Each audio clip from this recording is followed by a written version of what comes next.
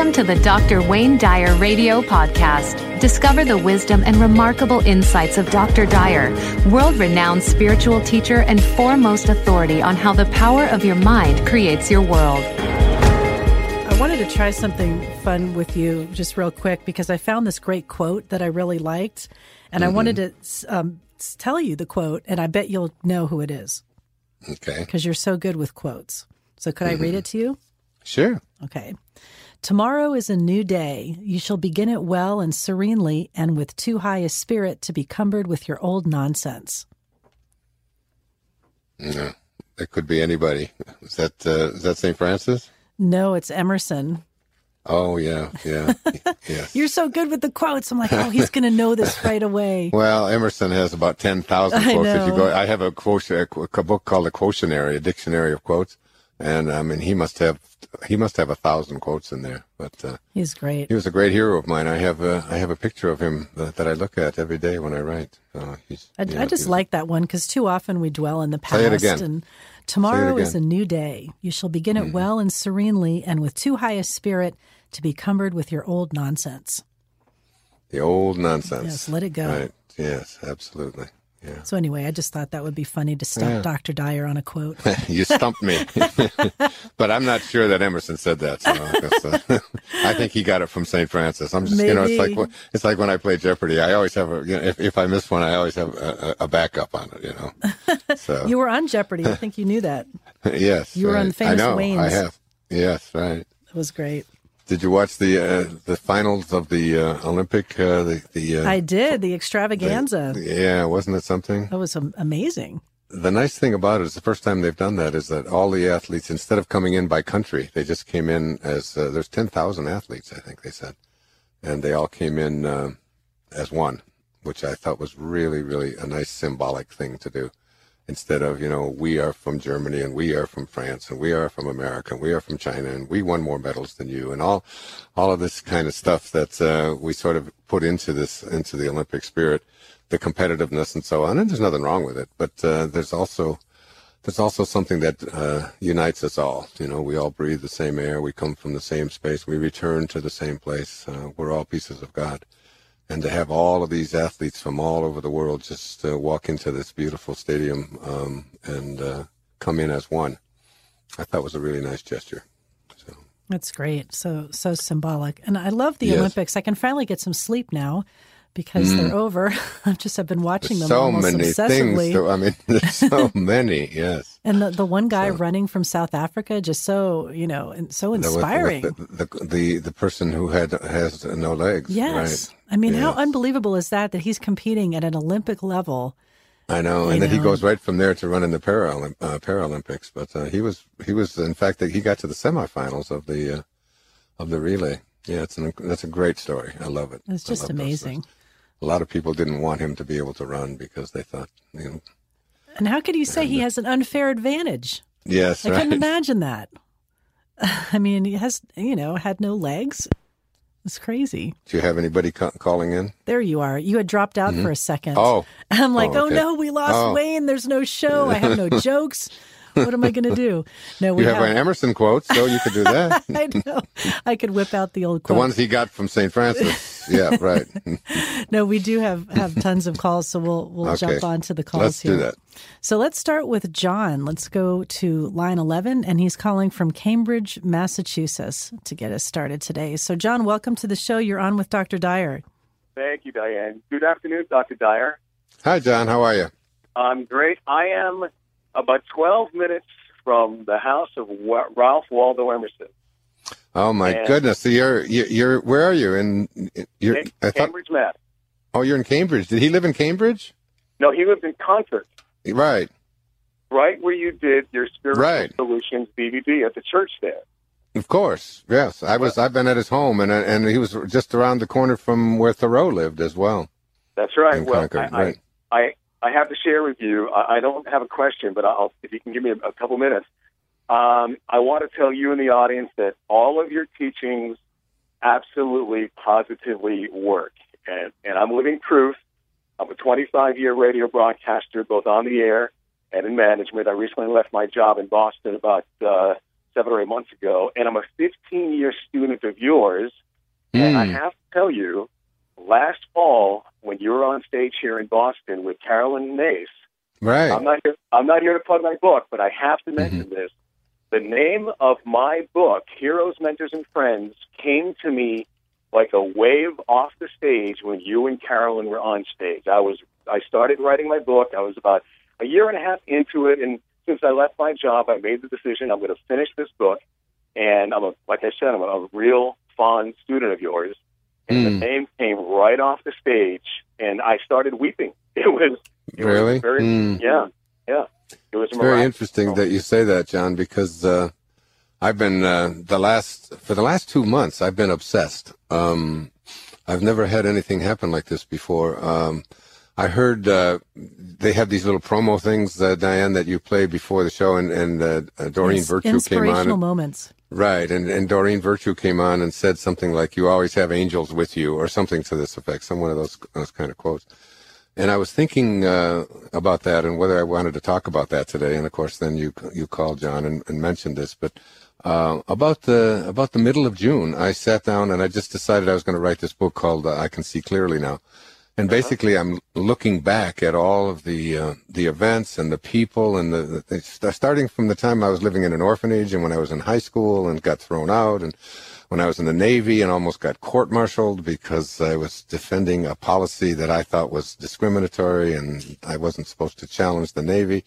To when I was in college, and then became a professor, and all of these events and people and things, as I look back on them now at the age of 72, I can see how this led to this, and this was important for that, and so much of and I feel like for the last almost 2 months now, I've been just absolutely obsessed. I take about 4 or 5 hours a day. I go upstairs into this place that I've rented because all of my kids are here now with me, so there's no privacy and no quiet time.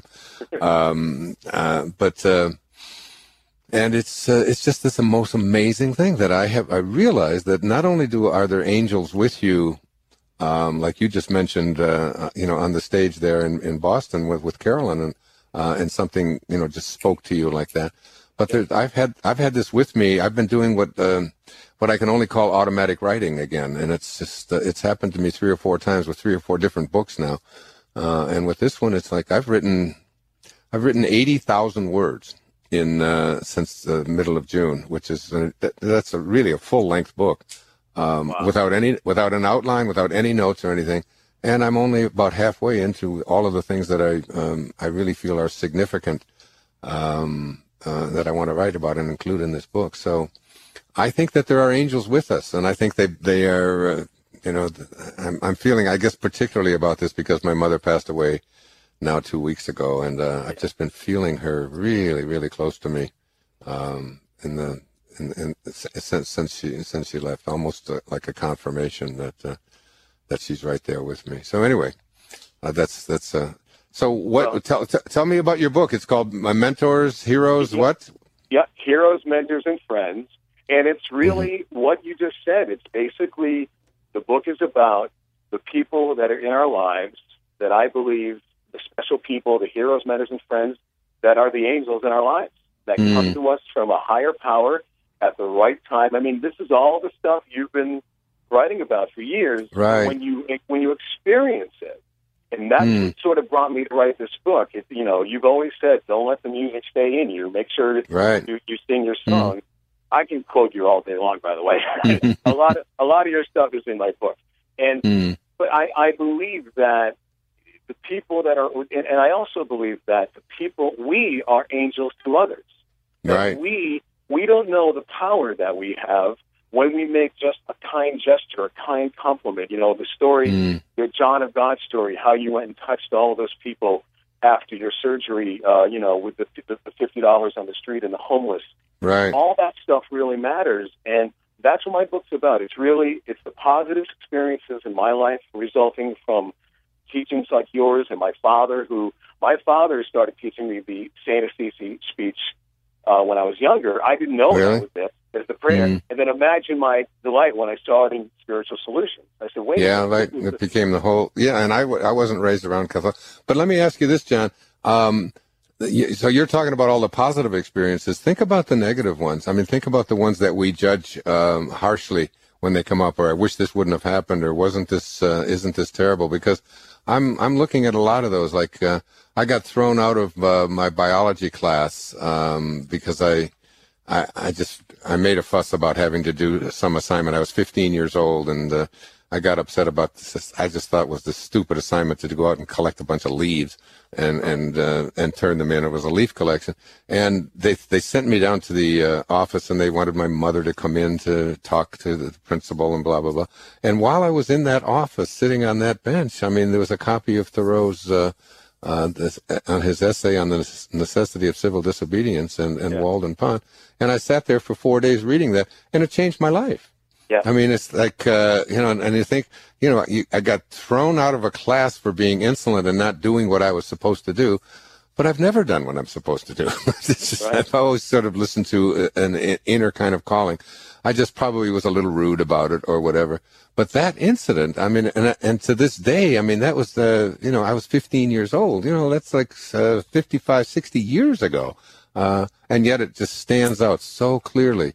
And sometimes the things that we think are, are obstacles or difficulties or things that shouldn't have happened to us, like when we have a fire and we lose everything, or when we have an accident, or when someone close to us leaves us or whatever. And sometimes those are the most important and significant things that could ever happen to us in our lives, and they force us into another plane. And as I look back on my life, and it's very interesting because I almost feel as if I'm reliving my life in my writing studio, and I've been doing that for the last 2 months now.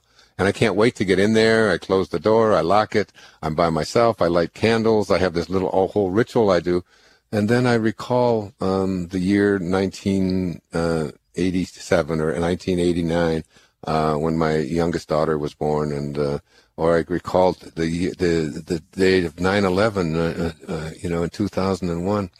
On 9/11, 2001, I was in San Diego in the morning, and I got a copy of USA Today, and it was in my bedroom, and I opened it up, and there was a full-page ad for 9/11, 2001. You can look it up, for a book that I had just had released, and it was called "There's a Spiritual Solution to Every Problem."